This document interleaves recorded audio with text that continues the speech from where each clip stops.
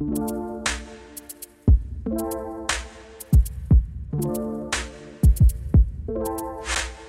see.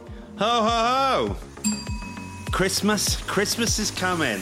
Not long now. Procrastinate at your desk. Put this on for an hour and tell your boss you're doing some research. No one wants to work anymore.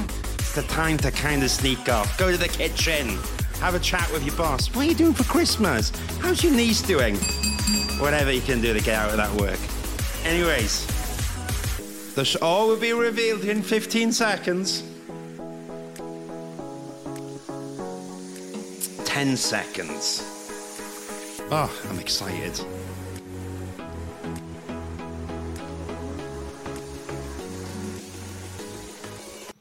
Hello, everyone, and welcome to the Architecture Social. What day is it today? It's Thursday. We're on the edge to Christmas. So if you're in the office now, I'm going to give you the perfect excuse to get distracted for 45 minutes to an hour, because I've got an important, juicy topic that came up with my colleagues that I know from Acroyd Lowry. We'll do a proper introduction of them. But last week, over a Christmas festive beer, we were getting frustrated with the barriers in architecture, all the stuff that prevents awesome people from entering the industry, difficulty from progressing within the industry, and so on and so forth. So without further ado, I have the awesome Joe Maguire, and I have the awesome Lawrence. I forget your surname now. It's Richards, isn't it? Yeah. There we go. Really awesome. Welcome, gentlemen. How are you doing today? Are you all right? Oh, we're cracking. Yeah, good, thank you. Cold. Yeah, it's cold here. You're in the office, the beautiful office. Now, maybe, first of all, Lawrence, because you're closer to me, do you want to tell us a little bit about yourself for anyone that hasn't met you so far? Yeah, hi everyone. I'm Lawrence. I'm a Part 2 architectural assistant here at Acroyd Lowry. I'm 29, which means I've been studying to become an architect for 11 years, or I'm turning 29 rather. Ooh. Yeah, and we'll go on to talk a bit about why that might be a problem. And yeah, I'm working on projects here at Acroyd Lowry. Amazing. Thank you, Lawrence. Joe, we go back, but before people don't know you. Okay, Joe, who are you? I'm Joe. So me and Stephen do go back, not that far, a couple of years. But I'm almost an architect, not quite yet. I'm 26, so I've just registered. I'm waiting for registration to come back. So I'm not entirely sure on the legalities of that, but I would probably say I'm not quite an architect yet. You're pretty nearly there, aren't you? I have to get some. I've got some party music for you. Let me have a little look here. Let's get some party music. Let's get all happy. Well done, Joe. You're there. Either. You're not. You can't hear it. Oh, No, I think that's just you. Go.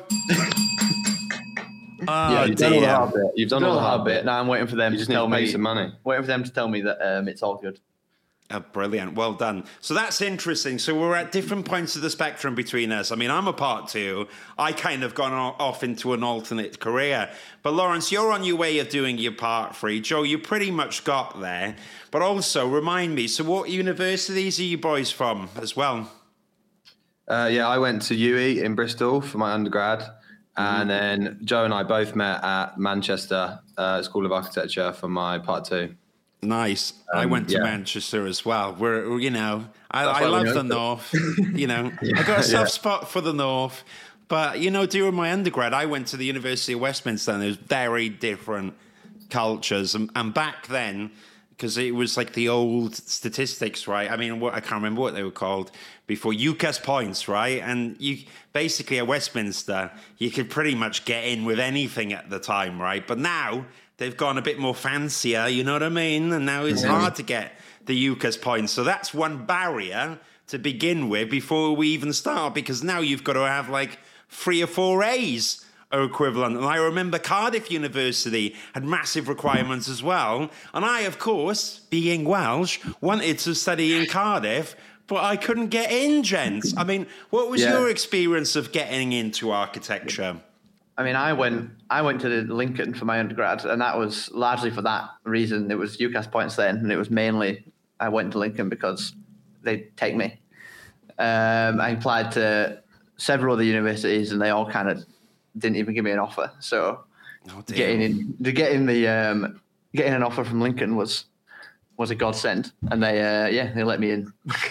Yeah. And then once you get past that point, it's almost like things start to matter less about your A levels. Like once you get past and you've got your undergrad degree, then you can be kind of forget about it a little bit, and you're away.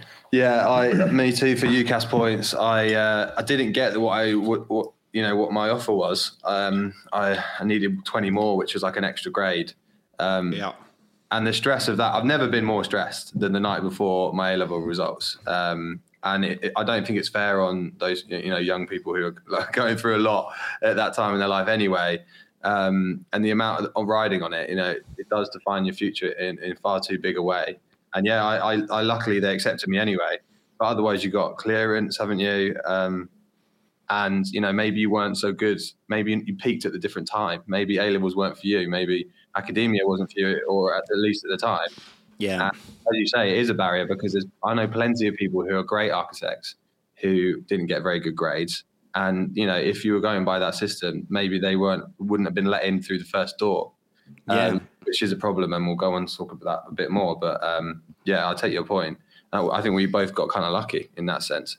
As Joe says, when any young people out there, as you move up to masters, and definitely like going in, getting jobs, those kind of things really matter way less. And like if you are going through your GCSEs or A levels, give yourself a break. Obviously, work hard and do the best you can.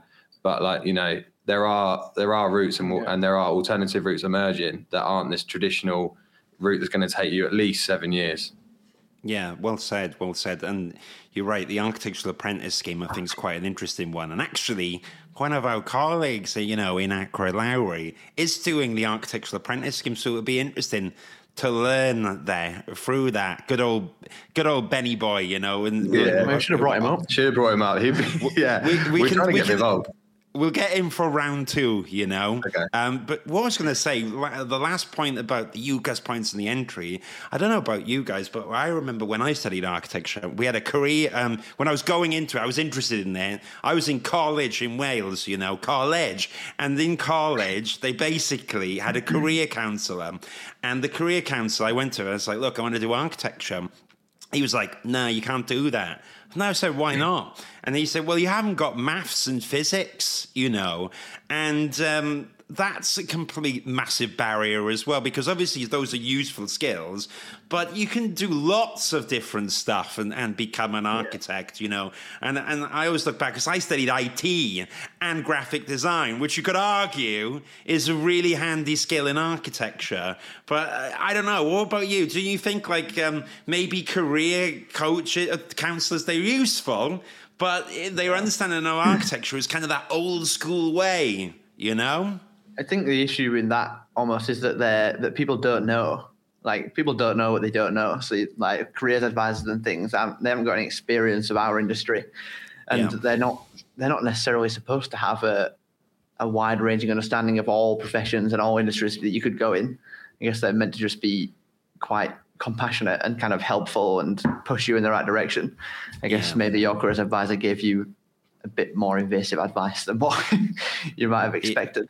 Because one of the things we're trying to get through to people is like that things like the maths and physics is not really that important. And there are some universities, I think, that you're required to do maths. Like, I think Bath require maths. Yeah.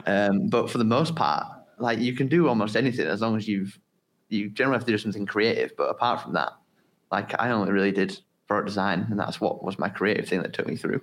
Yeah, I mean, we actually went along to one of these career talks recently. We were at Cardinal Pole School, which is around the corner from us in Bethnal Green, and we were talking about this very topic. And like, people are interested when you tell them that you're working architecture, and a lot of people I've spoken to in my past have said, "Oh, I would have loved to have done that, but I'm just rubbish at maths." That's such a cliche thing to say, isn't it? And the truth is that you don't really do any maths, or at least not that complex stuff you do at A-level, integration and whatever else. I mean, Joe, I hope you don't mean saying this, you're pretty rubbish at maths. Yeah, I'm not very good at maths. I mean, when I'm trying to ask for some change for a beer, like, I don't rely on Joe. But then equally, you know, for me, it was the other way around. I was quite good at maths, and I didn't do creative topics at A level. And I was always had that kind of imposter syndrome about the fact that I wasn't like one of these really flary artistic people. So I would, my message would be like, whatever you're doing, go for architecture. It's not like anything you've ever done at school or college. You know, as you said, art and graphic design are probably the closest you're going to get. But really, it's a whole nother art form that has a lot more like parameters on top of it. Just work hard, do your best at school and college, and go for it if you think it's interesting. And, you know, we'll come onto this in more detail, but what we're offering here at Ackroyd Lowry is work experience placements.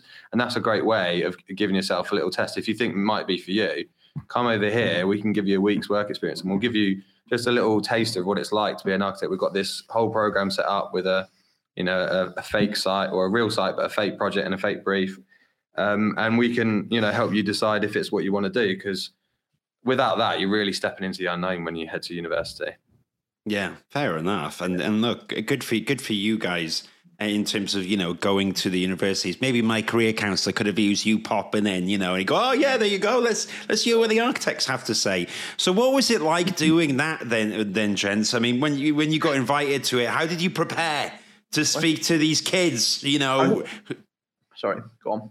That was it. Go for it. I think, like you just said, it's important for people from architecture and other professions to go to these things and tell people and talk to kids at whatever age. I think we went to talk to the Cardinal Pole, like they were year 9, so like 13, 14. I guess they're just thinking about what they're going to do and where they might go. And like getting in front of a bunch of kids who maybe had never thought about architecture before, and explaining what our jobs are and maybe why they could have a kind of part to play in it. Nice. I mean, it's hard to understand whether or not they took it on board, but some of them seemed interested. Like, it was a pretty crazy experience. Like, I don't know if you can imagine standing in front of a room and 13 to 14-year-old kids. Like they don't always want to listen, and a lot of them aren't interested in architecture, so they just don't. Some of them didn't really care. Coming out of 2 years of working, doing school from home, and then being thrown into year 9. But no, I mean it was amazing. I really enjoyed it. Your question was about like what we did to prepare, didn't we? Which was, we thought it'd be a good idea to do the entire session live, like an architect drawing diagrams with their client. That was interesting. That was fun. It was a good little test of our presentation skills. It gave us a good understanding of what's happening in schools, because they don't have any pens that work. And the whiteboards were tiny. The whiteboards were tiny. They had no pens that worked, and none of them knew how to use the digital whiteboards. So that were a barrier. That was a barrier. Jeez. Ultimately, we just wanted to talk about how you get into it, the different routes, your different options. There was a lot of questions about salary, wasn't there? Which, as like two colleagues, was a slightly interesting conversation to have in front of each other. But we're friends first, so it doesn't matter. Yeah, fair enough. Oddly, I guess one of the things about architecture is that people think that our salaries are undervalued and like we deserve more money, which, you know, I'm a big advocate for getting for more money. I'm not against that. But when you talk to the kids about it, they were all very excited about the prospect of kind of these large sums of money, which they couldn't really understand. So I guess if you get in front of somebody who's 13 and you tell them that when you're an architect, you could earn upwards of £35,000 a year in eight years' time, they're like, oh, that's amazing. I can't wait. Brilliant. So, it's really interesting and good for you for doing that. It's quite an interesting topic, though. So, because when I was scheduling this, you know, I thought and I know, Lawrence, you've kindly organised, you know, this talk, which is really useful when the host is me, right? We need organising, and we'll get on to the people in behind the curtain, Stephen. It's just me, unfortunately, gents. Now you've seen it backstage. It's anticlimactic, isn't it? What happens? No one going around with big cocktails like the Graham Norton Show or Alan Carr, is it? It's just us on Zoom. It feels like. But going back to it, I find it really interesting because there's a lot of barriers in architecture. I mean, there's a barrier to study in architecture, which we covered. But when you get into university, I mean, partly, so it's half of it then is survival, right? You want to kind of get the best grade possible. And then often or not, it's like, hey, well done, you've graduated. Now go out into the big world. And depending on the university, depending on if you went to the course there and all this stuff, they will have some shape or form about talking about CVs and portfolios, but in essence, you're into the big wide world, right? And you've got to look for jobs. And then I think that there tends to be some barriers there. And I use the analogy, it's like a nightclub architecture, and we're extremely difficult, you know, whether you're an overseas architect, you know, it's like, oh, you haven't worked on UK buildings, that's not good. Or, you haven't got any BIM in your portfolios. Or maybe you're a graduate, like we were talking, and it's like, have you got any industry experience? Oh, okay, well, okay. And you got all this stuff. Not every employer's like that, but there tends to be barriers that pops up. In your experience, gentlemen, what are the kind of barriers that you see people having to deal with in architecture that comes to mind? Yeah, I mean, I was the first year of the triple tuition fees, you know, so the $9,000 a year. I think it's gone up to like 9.5 now. When we talked to those 14-year-olds and told them, you know, like, I'm 10 years deep into this and I'm still not qualified. And Joe, you did it in record pace, but yours was still, what, 7? Yeah, 7, 8 years. And, you know, for 5 of those, you're paying £9,500 a year in tuition plus your maintenance. I think last time I checked, and I don't do it often because it's very depressing, I was in about £150,000 of debt, and I'm on like 6.5% interest of that. So I don't touch the interest every year. It's like exponentially growing. Right, got you.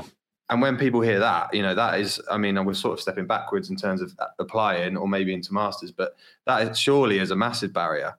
And, you know, part of the reason we got excited about having work experience students, especially those who maybe haven't thought about architecture before, was we were thinking about those people who university might not be an option. Maybe they've got to care for a loved one. Maybe they've got to start earning money once they hit 18 straight away. And, you know, we need those types of people in the profession. It's not good enough that the profession isn't represented by like the national averages. You know, we were just having a look before we came on. I mean, we're no experts in diversity, but we've got our own anecdotal experiences. And then you look at the, you know, for example, the ARB's most recent survey, 31% female. You know, that's not good enough. Especially because when our experiences at uni, you pretty much get a 50-50 split, which means that the topper end, the older demographic, it must be worse than that. That's not good enough. 1% black, you know, compared to an 18% national average, that's terrible. That's awful. 1%. We need to, and then from our point of view, we were both state school educated. You know, there's such a large percentage of privately educated people in the profession. I was looking at that little, what's his name? Phineas Harper. He gave a chat, didn't he, on TED Talk, and there's a Zine article saying, you know, I think UK average roughly is about 9% of kids go to private school, and yet 55% of architecture practices are run by privately educated people. And, you know, all of this adds up.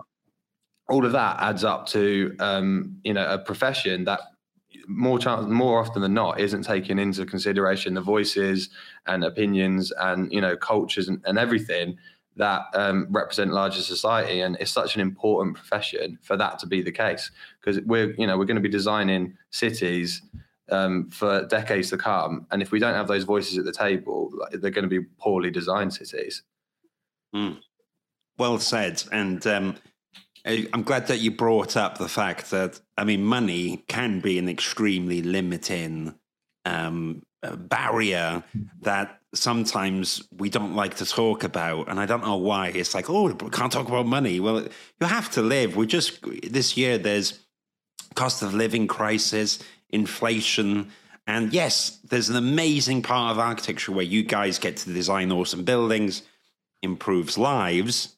But yes, it's expensive to study architecture, and people need to live. London's an expensive city. So appreciate you bringing that up. Joe, do you want to add anything to that? Or are you happy to? Right. I think Lawrence took all the exciting points out of that one. So Well, He you got were the good ones, didn't he? you got all the good ones. Just snuck it. No, Joe, you were telling me about that AJ article about the cost of living. What was that? Yeah, Oh yeah. Oh no, there was an AG article that got released yesterday. I think. And it touches on that effectively about whether it's called "Can you still afford to be an architect in 2023?" Oh, and I mean, having said that, the AJ it is behind a paywall, so that's a barrier in itself. But that is, isn't it? It's the first year I could pay for it, to be honest. We only got it because the practice pays for it, so that's why we're in. That's why we were able to read it. But yeah, I guess at a point when we're talking about a professional career where I don't know, we design buildings and we design spaces and we seem to do all these exciting things. And then one of the questions is whether or not it's even plausible and can you even afford to do it anymore? Like in this time is pretty crazy. Like they're talking about architects and part ones and part twos needing to talk to the Architects Benevolent Society about getting kind of payments to them to be able to support their living. Yeah.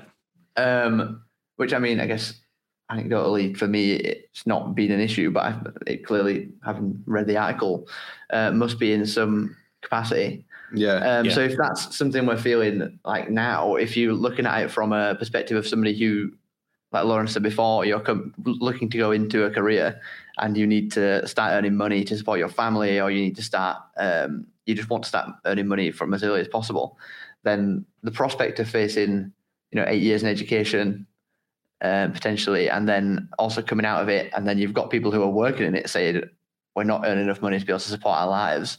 Yeah, like it's not a good. It doesn't look good from one side, and it's just stopping people wanting to get involved almost. And it tends towards people who don't need to worry. People who have financial backing from their family or whatever it is. People who are sat on wealth. Can take that time out to study. They can take time to go on like grand tours of Europe to study, the neoclassical architecture of the past, because they've got that back in. And the more, the AJ article talks about how wages are going up at half the rate that inflation is. So ultimately, in real terms, everyone's taking a cut. So those people looking to get into the industry, but who need the money, as you say, Stephen, like. Maybe they're thinking twice. Whereas those who aren't worried about that, great. I get to be an architect. I get to design beautiful buildings. Doesn't really matter about the money, and that class divide grows. I think it goes. I mean, to touch on that again, I can't find the quote exactly, but it goes on at some point to say, like, is architecture becoming a profession that's only accessible by people who are financially independent already? Which kind of it does limit those people we were talking about before. Like that's a barrier to stop. It's stopping them thinking, I'm going to get involved because I need money already to even be able to study this thing. No, you're right. I was going to plug the article, and I'll bring it up now. But AJ's website's not working, so the one time I plug them for free, their website's not working. But people can try and click it later, and maybe they'll have a bit more luck. But sadly, AJ, I couldn't get your website up, but I do enjoy your work when it's there. Oh, I've gone to the wrong one. Sorry, I brought you back, guys.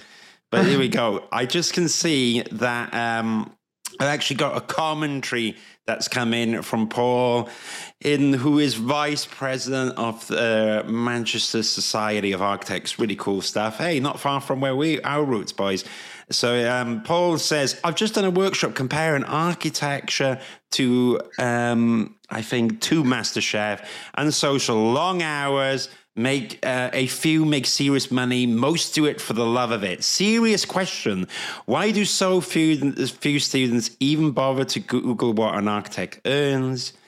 Every time I ask, it's less than 10%. It's paradoxical and frustration. Literally caveat emptor in the truth. Oof. Scathing commentary from Mr. Paul there.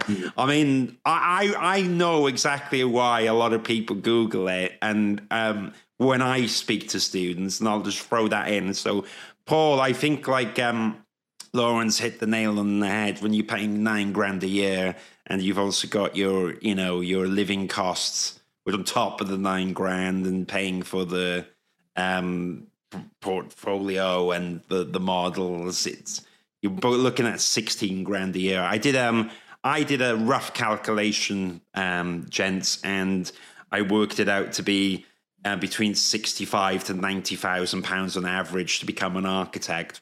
Now, if I'm going to spend 90 grand on something, I want to know what I'm being paid. And I'll tell you another quick example of that, where it's like the salaries are higher in London, the cost of living is higher in London, and you get some really responsible employers in Manchester. But I remember a lot of good Manchester students would move to London because the equivalent salary is lower in some of the regions. And so you're always going to be thinking about salaries. And as a recruiter, salaries are a very important part of people choices. Is probably the top three. It's about I'll tell you the top three criteria are, and this could be one barrier which is eased up, is remote working, but generally it's the top criteria in recruitment is how much am I going to get paid, where am I going to work, and the new one is how often do I have to go to the office, which wasn't one before, right? But now it's a big deal. The average is between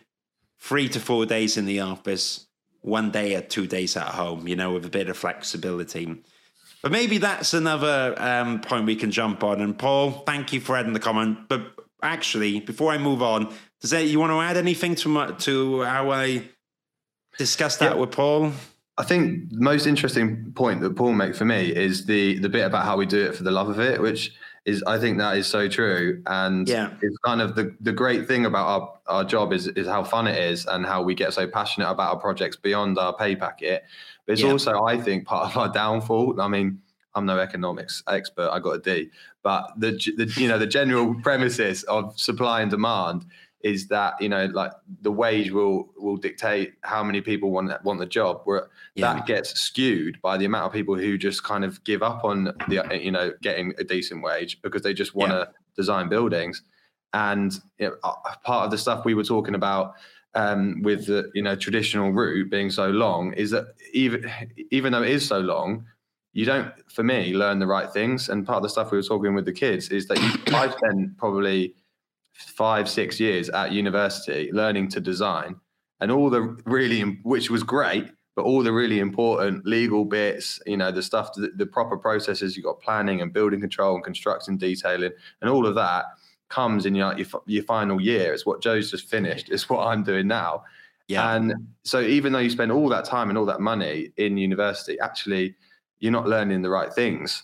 These alternative routes now that are coming on board, hybrid stuff. You were just talking about Ben, who works here at Ackroyd Lowry, is doing his hybrid education. He gets to work and study at the same time. Yeah. And he's learning, the real life realities of it in practice. And then he's also doing the bit more fun, bit more academic stuff at school. And that seems like a great option. I think the RIBA are finally coming round to the problem of architecture education. Yeah. And getting on board with hybrids. I want to see more universities offering it. And that hopefully that will help people who need to be working whilst they study. I think what we're talking about is wanting to have more routes to registration, basically. Like, it's all well and good there being a traditional kind of route through, because that's probably never going to go anywhere. Like, maybe it could be shortened slightly and you could lose some years here and there, but I think ultimately there is going to be a university-based, like, traditional route to registration, but there should be more options for people to be able to get to, I guess, where I'm about to step out into somehow. Yeah, if you want to do that route that we took, go for it. And if it works for you, go for it. And I will point out, maybe you're not aware of like maintenance grants. I got 4 maintenance grants, living with my single mum at the time, some years. And that really, really helped me. It made it possible for me. And also look into the university itself, because you get in like the nationwide grants, but look into the university itself, because they do separate grants sometimes, which again really helped me. And I probably wouldn't have been able to afford to live otherwise. So if you are going the traditional route and you're not aware of that stuff, have a Google. But also have a Google of these hybrid routes. I do think it's important to note that we're not necessarily saying that university education and the traditional route is bad. Like, I really enjoyed my time at university. It was extremely long, but I met some really good people Lawrence, for example, Hey.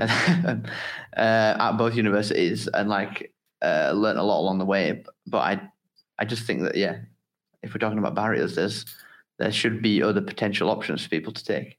And if we were learning more of the right stuff at uni, maybe we'd be more valuable to employers when we come out, instead of spending so long on the academic side of design. If we got into the nitty gritty of what it takes on a day to day, we'd be more valuable to employers and wages would be better. And then that's like a positive cycle, because then wages go up and you encourage more people who for wages, it's an important factor. Yeah, fair enough. I just realised I answered Paul's question wrong, but hey, there you go. Sorry, Paul. I thought you might have been approaching it at the wrong end. Well, let me go on that though, because I think no one before used to ask about salaries. But Paul, I reckon it's more than 10%. I reckon now more than ever people talk about salaries. That's my theory, and maybe it's because of my job. But like when I speak on the phone, the first thing's always about money. So it's interesting hearing you guys talk about barriers to entry. Do you think one of the barriers to entry, you talked about the connection between academia and architecture practice. Now, I think that there is a disconnect. I was invited to the Bartlett Roundtable, and I think the Bartlett have invited people from the industry to come in and talk about things, because obviously there was the massive Bartlett report talking a little bit about what Paul was saying before, of architecture compared to MasterChef, kind of an abusive culture of, Gordon Ramsay kind of thing. I'll get my swear button ready. Like, what the how stupid are you? How could you ever build a building like that? You're a disgrace. Get out of my studio. Yeah. I think there's like a bit of like that thing that happened, but do you like it? Definitely. You talked about Cardiff. I've heard anecdotes of tutors ripping drawings off the walls before the Bartlett report was pretty scathing. I don't like the sound of that. I've experienced it. Kind of going back to what we said at the beginning, your careers advisor said that you didn't have the right skills. I've met people along the way in my architecture education that have either explicitly told me or implied that isn't the right job for me, and that imposter syndrome stuff you gets worse and worse in that. But it takes all sorts to be an architect, and it takes all sorts of architects to make the profession. So if you're looking to study or you're looking to get into the job, but you feel like it's not for you, if you love doing it, or you think you'll love doing it, go for it. That would be my advice. Yeah, fair enough. Yeah, well, I mean, like you said, you kind of have to the idea of building buildings. I mean, what other profession does it, right? I mean, I think that's the trade-off for salaries, is that it could be this amazing career where you're not clock watching. You're literally building buildings. You're making a big difference to the urban fabric. Whereas I don't know about you guys, but I've had loads of part-time jobs before where I was just literally oh my God, can the end of the day come? And then they put, especially sorry for anyone working in a supermarket, but I used to be in Waitrose, and they were good because it's good food, but it's just still stacking shelves, lads, soul destroying. And then you get a grumpy customer going excuse me, I cannot find this. And, what was wrong with the layout? And I'm like, ma'am, I do not design the store. Okay. I'm on £3.50 trying to survive architecture school. But the point is, there must be some awesome stuff in architecture. So a quick light note before we go on. So what do you both enjoy about the jobs now that you're in it? It's the design. It's the design. It's all the stuff you do at uni for me. It's, it's the drawing and the different iterations, talking with your client, talking with consultants, making it work in real life. That's the dragon that everyone chases. Cool. I think it's the challenge, isn't it? It's the challenge, the design kind of fixing any problems that come up. You have suddenly somebody comes in and they need a completely different thing, and then there's a problem and you have to kind of solve the issue, and you get to spend a lot of time playing with different options, like Lawrence says. I think it's ultimately the design is the exciting thing. Yeah, and you both are really good at that, because I've seen, Joe, you're a bit of a magician flipping around apartments really quick. That's your nimble skill in there, isn't it? I would never refer to myself as an expert at anything, but an apartment flipper. I'm an apartment flipper. Yeah. Yeah, you're apartment flippers. No, you're both good at it. Very interesting. Right. You'd be impressed, Lawrence. Actually, we're blitzing through your list. We're kind of getting there, you know. We've touched upon class, race, and gender diversity in architecture, or basically the lack thereof, right? And it is important. We've covered a bit of the failures of the architecture education system. Can you talk about what? Because what's interesting at Aquilarri, I think you guys been a part of setting up a work experience program. So, what would be really interesting to know is like, where did this idea come from? Who is the kind of person that comes on the work experience, and then what do you do on that work experience week or what have you? Well, it was looking at me. I think I don't want to say that I came up with the idea, but I don't know. It came out of a team. It probably came out of a drunken conversation in a pub, talking about how I think there's kind of limits to getting into architecture, and how I went through architecture school talking to a lot of people who were privately educated, and didn't come from the same kind of background as where I grew up from, and I was like, it's quite clear that there's some level of disparity here between like the people in industry and kind of the general populace, which touches on all those other things you said, like in terms of like race and gender and general backgrounds and things. Yeah. So I posed, I think, to Ollie and said I'd like to get involved in schools, and somehow, I don't know, inspire or just get people to understand that this is an opportunity for them.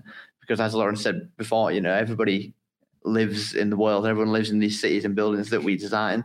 So we have a representative profession that is, you know, designing for those people. Nice. And then I think I badged on about it for a while, and then we ended up. I talked to Lawrence about it, and Lawrence wanted to help out, and now Lawrence is kind of the driving force and doing all the things because I forget. Well, you're the brains and he's the bronze, right? I came up with an idea, and I'm not smart enough to make things happen. And Lawrence, forget that. But the important thing is, we've put together a work experience program. I've done it before in my previous practices, but you know, normally work experience kids are the children of clients, which is fine. But we would love it to, to here at Aquilarri to welcome guys who don't have those connections. That's such a big part of the barriers of architecture is the family connections, the names you know or don't know. Forget that. Like, if you need work experience, then come talk to us at Aquilarri. We've created a week-long program where, as we said, we give you a little site down the road. We give you a brief. We act as a client and as a what's the other one? As an associate, someone's looking out for you, and you design up a building, normally a house, and it gives you a little flavour of what it's like. It will probably get you excited because it's the fun bit of architecture. And it can help you with your university applications or maybe job applications. As a tangent to that, we're also really happy to help you with university portfolios or maybe give you some interview experience. That's another barrier, isn't it? That in my experience, privately educated kids are really good at talking to people. They've done a lot of presenting. They know how to be charming and all that. Whereas in state school, I felt like we didn't do much of that at all. And I just had to rely on my own innate BS. And so if you need a bit of interview prep, you need some buzzwords, again, come to us. We can help you. If you need a bit of mentoring, we'd love to help. Hopefully it won't take up my entire job, but things are logging up now, aren't they? And as we're trying to get involved in more schools and trying to get involved in more people. Yeah. And if you're clogging up the inbox with how we're gonna fit this in around our If you're listening and you're part of a work experience program or careers program at like locals, especially in London, in schools and colleges, get in touch with us. We're happy to go and do outreach stuff. We'd love to talk about architecture with kids who otherwise have no idea what it is. I think that's what we need to do. That's like the first step. We were talking, like, I think when we first started talking about how we were going to get this kind of experience program off the ground, we were like, we came up with the thing and like how we were going to get people excited about architecture. And then we were like, well, we don't have anyone to do it. Like we don't know where to get people from. So then even getting in contact with schools was, that was the next step that we had to cross. send out emails to all these people, and eventually you get back with somebody. But like, yeah, we just, if anybody who happens to be listening wants to get involved, then we're happy to come and talk to the students about architecture. Yeah, we'll do that. We'll get it on the website. Our Build Studios in Waterloo do something not quite the same, but I think you guys will get along. But obviously, Acrid Larry really cares about the local area as well. As I know, because when I gotta go there, I gotta go all the way up to blooming Bethnal Green, which now I started to warm up to. But at first, I was like, Bethnal Green, I'm not familiar with this area. But that's right. So you do a lot of stuff locally in the area. You love, the schools there and so on and forth. But then the project is virtual as well. So that's cool. So they can't get in trouble, right? That's good. So they're not going to, mess anything up. That's probably a better work experience than what I've seen, where people go for work experience and then they end up cleaning up the files in the systems for like a week. There'll be none of that. There'll be no making teas. We want it to be an actual real, well, I guess slightly romanticized version, but also very real. Like, we want them to know what it is that we do in our day-to-day jobs, and you don't need any skills. You don't need you don't need to know certain softwares and stuff. Like, we can help you with all of that. Don't feel like, oh, I don't know how to use X. Just come and we'll show you the ropes, and it'll be fun. Yeah, it's really valuable. And I tell you one quick thing, gents, is that at Westminster there was a week thing where you had to work in practice, and this was years ago. And I was bricking it. I was like, oh, I gotta wear a shirt and go in the office, and I was really scared. But it was amazing because you were in the office, you soak up the environment, you learn so much, and that's why I'm really glad to see that you're doing work experience. Okay, some can be remote, it can be in the office, but you really get a feel of it. There's nothing like being there to really get a sense of it, and either you'll pick up the bug, or then the worst case I always say to people is, then if you don't like it, then don't you? Or alternatively, you get a sense of the place. So Acrid Larry, small to medium architecture practice, about 30 people. It's really nice. Some people like the big corporate companies, or it could be the other way around. You totally like that independent company vibe, which is cool, and then you gravitate towards that. So I always think it's good to go to different work experiences as well. You don't have to do just one. It's like, what's it like to work at Acrid Larry? What's it like to work at Stephen Drew Architects? Before you say anything, Joe, it would be amazing to work at Stephen Drew Architects. I think the AIB might come after you for that. You can't say that. I'm not an architect. AIB, I'm not an architect. It was a joke. It's not a nice apology for that. I got a letter today from somewhere else in the world for something online. We were talking about that earlier. So yes, you've got to be very careful what you say online. While we were saying here, let me see. I've got something come in. I'm just going to quickly scan it. Oh, yeah. Well, we'll bring it up. We'll risk it because I can't do two things at once. So Jan says the best part of 7 years learning about skyhooks and budgetless dreams, then having to learn the reality on the job is to be told by some clients, why do we need an architect when a builder can draw it on the back of a fag packet and submit it to planning? Oof, brutal. Hence the article in The Guardian recently. Yes, this Guardian article has upset a lot of people. Of An Architect is a Rich Man's Folly by Giles Gordon, which scathed architects. We could do with support from the RIBA in wage limit, fees, fee scales, and maybe control over who can submit planning applications, which ... Well, we didn't get the end of it there, but I think it's fair to say, and even though, because I've been on the RIBA council, haven't I, but being impartial to that, another contentious point, I guess, before is that a lot of people, including myself at some point, do you feel supported by the RIBA and all these governing bodies? And is there a lot more they can do? Lawrence, I see you nodding your head here, and don't worry, we're not going to go with the picket forces outside the RIBA and stuff. But do you agree with Jan? Do you think that the RIBA needs to come in and get involved with these wage limits, fees, and fee scales and stuff? Yeah.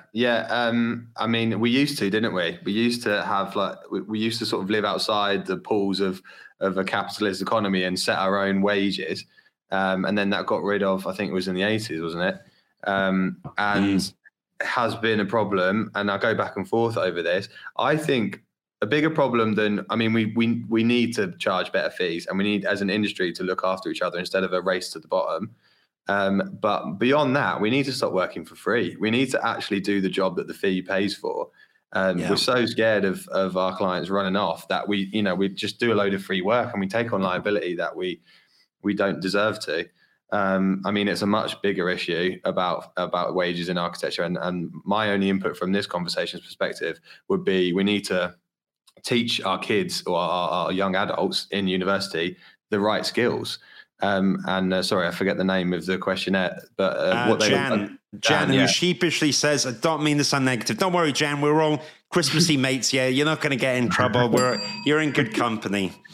What they're touching upon is that it's a total disparity between what you learn at university and then you come into the real world, and it's a real dunk in cold water, and you kind of just hope, or I hope, that you still love it, which I do. But we need to be more practical with our skill, like what the skills we're learning. And the skyhooks thing is such a good point. And everyone I speak to who's been to university talks about this, is that the educational system is broken. And RIBA could do a lot to help. And then hopefully would be more helpful to our employers, and that would help wages. That if we circle back to kind of the discussion about the hybrid kind of courses and things like that, is something that would help. Like the architecture system, education system at the minute, even though it does allow for you to do your year out and then another year at part two, I guess your part 1 year out, a lot of the time you're not doing loads and loads of stuff. Like you are assisting, but I don't know. I recall from my part one, it was a bit disjointed, but I didn't really feel like I learned loads about how to necessarily put a building together. And then after 2 more years at masters, I'd kind of forgotten it all again. So as soon as I came into part two afterwards, it's like starting all over again.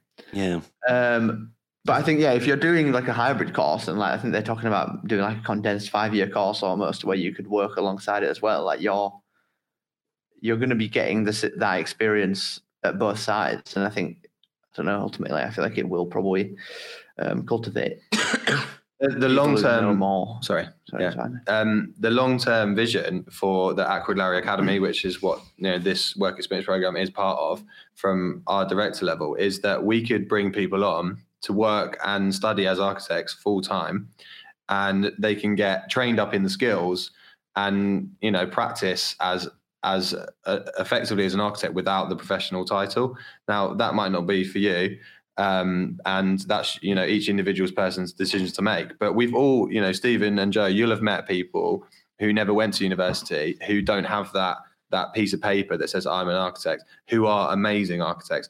And there's plenty of star architects who are like that, aren't there?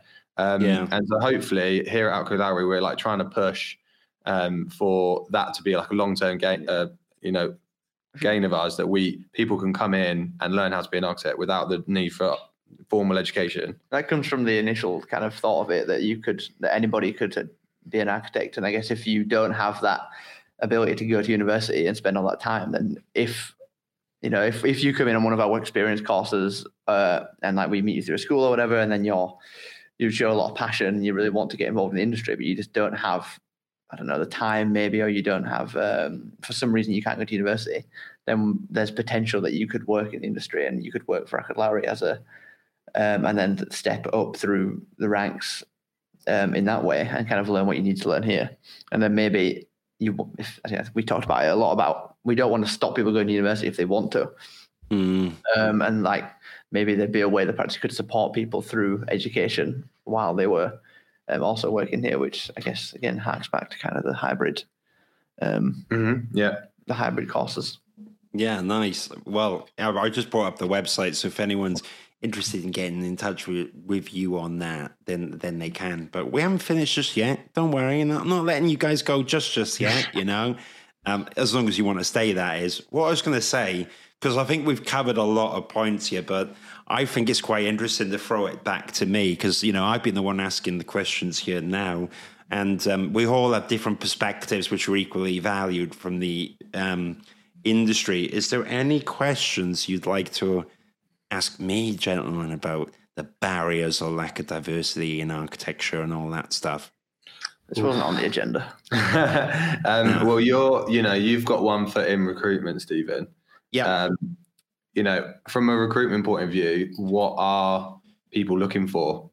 Very good question. Yeah, I mean, in the graduate level, and you touched upon it, Lawrence and Joe, and just to reiterate it, I think that one of the trade-offs that universities, of course, it's about critical thinking and design ability and all that stuff, but one of the immediate trade-offs for employers should be software skills, and that's like an easy stack because it's like, hey, you've not built yet, right? So if you come in all like with amazing renders and at the same time you've got like kick-ass BIM, or you've at least experimented in that area or whatever, then I think like that's a really nice way. That's a trade-off in the industry. The analogy of the bouncer, like, why should you come in here? And it's like, oh, I got Revit. And they're like, oh, good. That's a buzzword. And I think that the danger is that depending on the university, how much software is emphasized is completely different. I remember during my first year of university, people were like, oh, you shouldn't touch a computer. You got to be drawing. You're going to be one of them. And I was like itching to get on the computer as soon as possible. And then people started going that way. But I do think that software is probably the barrier there.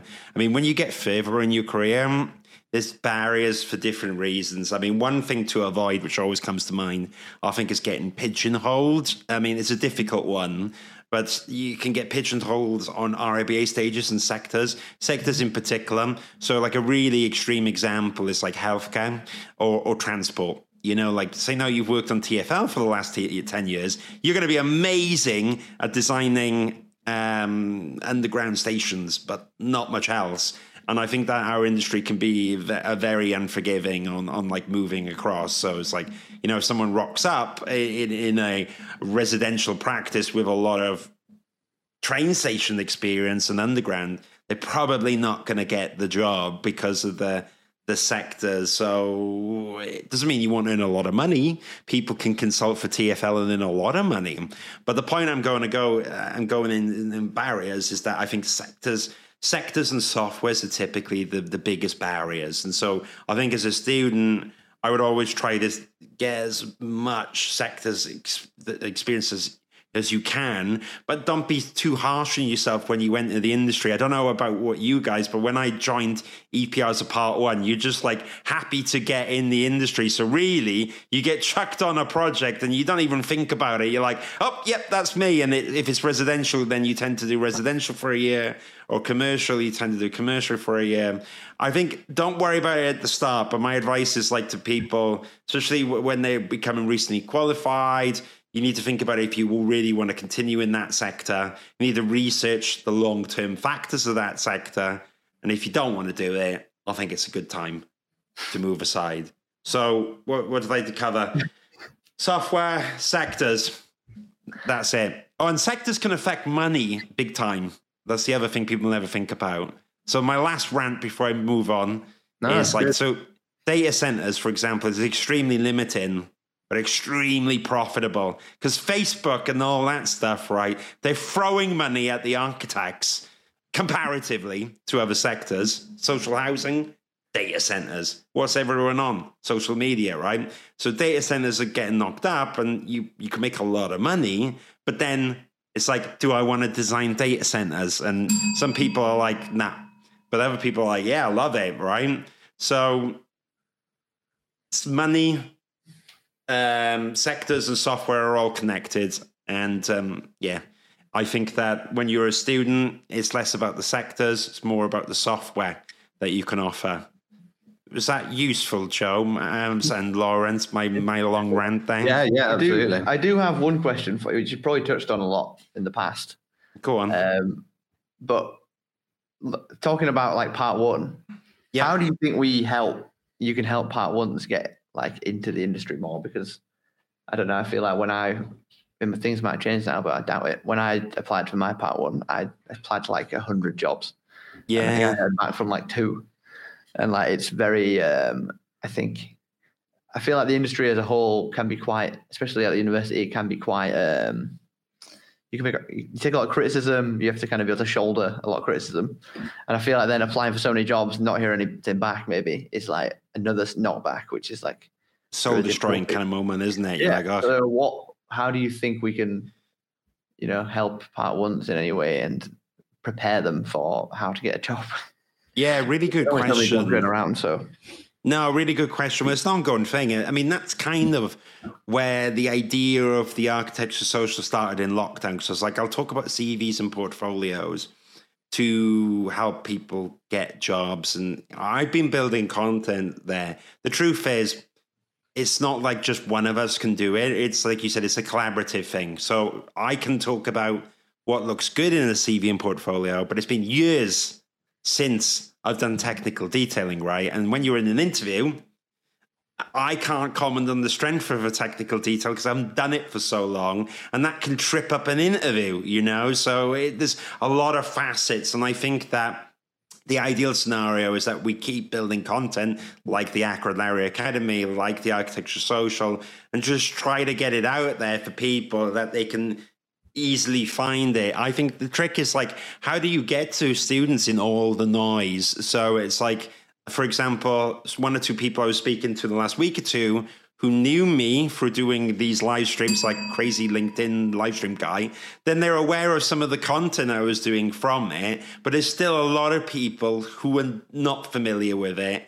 So it's like, how do you reach out to people who are not aware of my website, not aware of Acrid Lowry, and how do you get to them? And you touched upon it a little bit about trying to bring in universities, but I don't know about your guys' experience with that, but with my experience of trying to get in with universities takes a long time. You got to ring them up. You got to try to get that connection. They're doing their course. Tutors are working on, seasonal times. They're off during certain weeks and months, and takes a lot of work. It's not impossible, but so for me, we have all this good stuff spread out there, and there's a lot of good people are doing this stuff, but it's just not being found. And I'm not talking about like a search engine optimization lesson.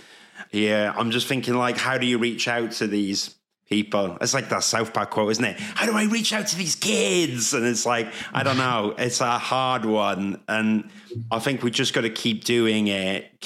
I mean, one of the things that I'm coming to mind, which I haven't done, is actually TikTok. I think, as much as I hate to say it, it's like going on TikTok. I don't know if like, hey kids, study architecture, dance. You've got your lighting behind you. I think that'll. Yeah, got the.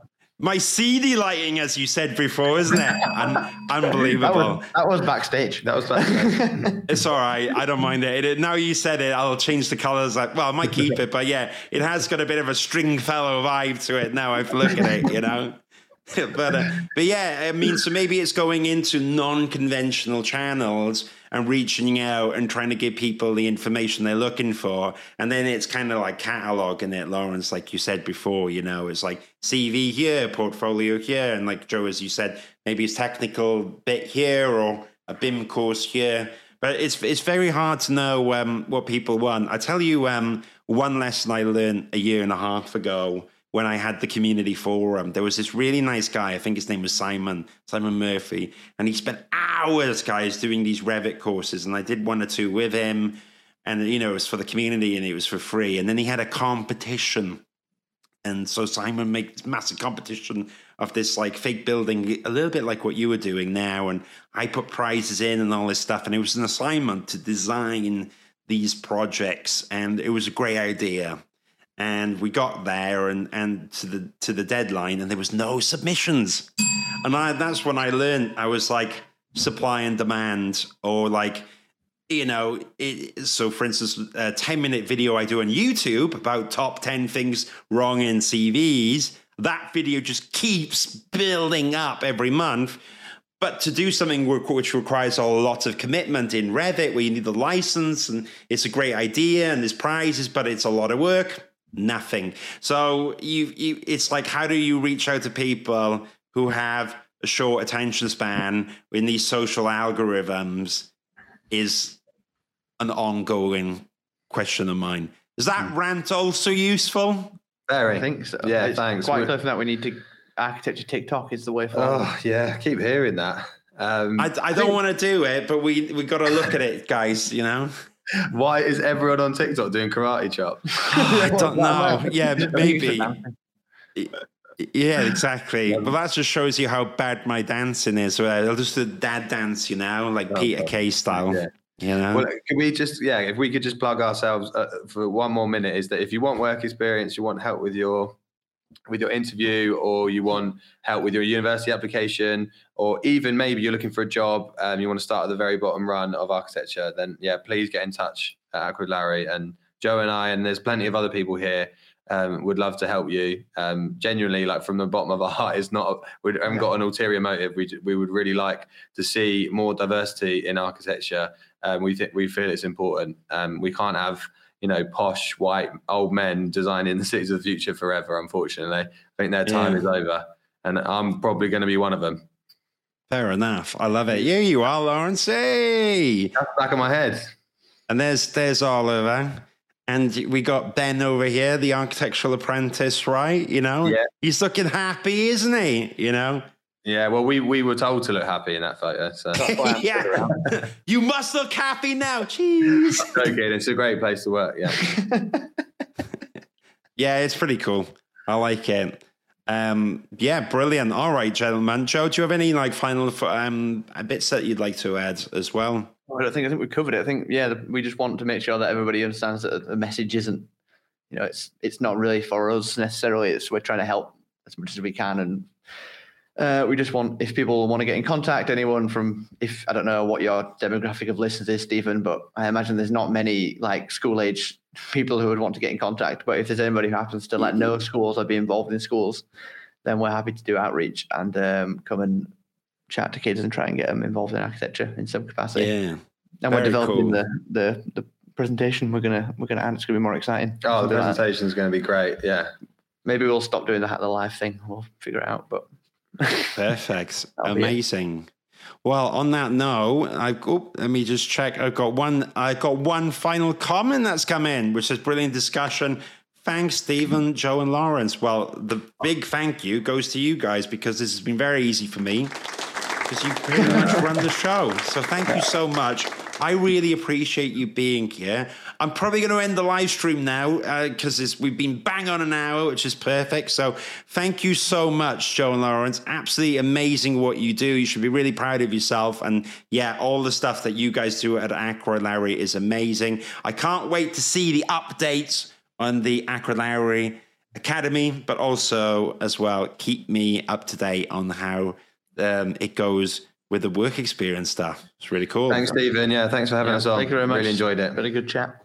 All right, guys. On that note, everyone who's tuned in, thank you so much. Have a good week. Try not to do too much work. And if I manage to find another excuse to do a show so that you can, distract yourself for another hour, I'll update it on LinkedIn. Thank you so much. I'm going to go now. Have a great day. Try not to get too drunk and don't slip in the snow, and see you all soon. Take care. Bye. Thank you. Bye. Bye.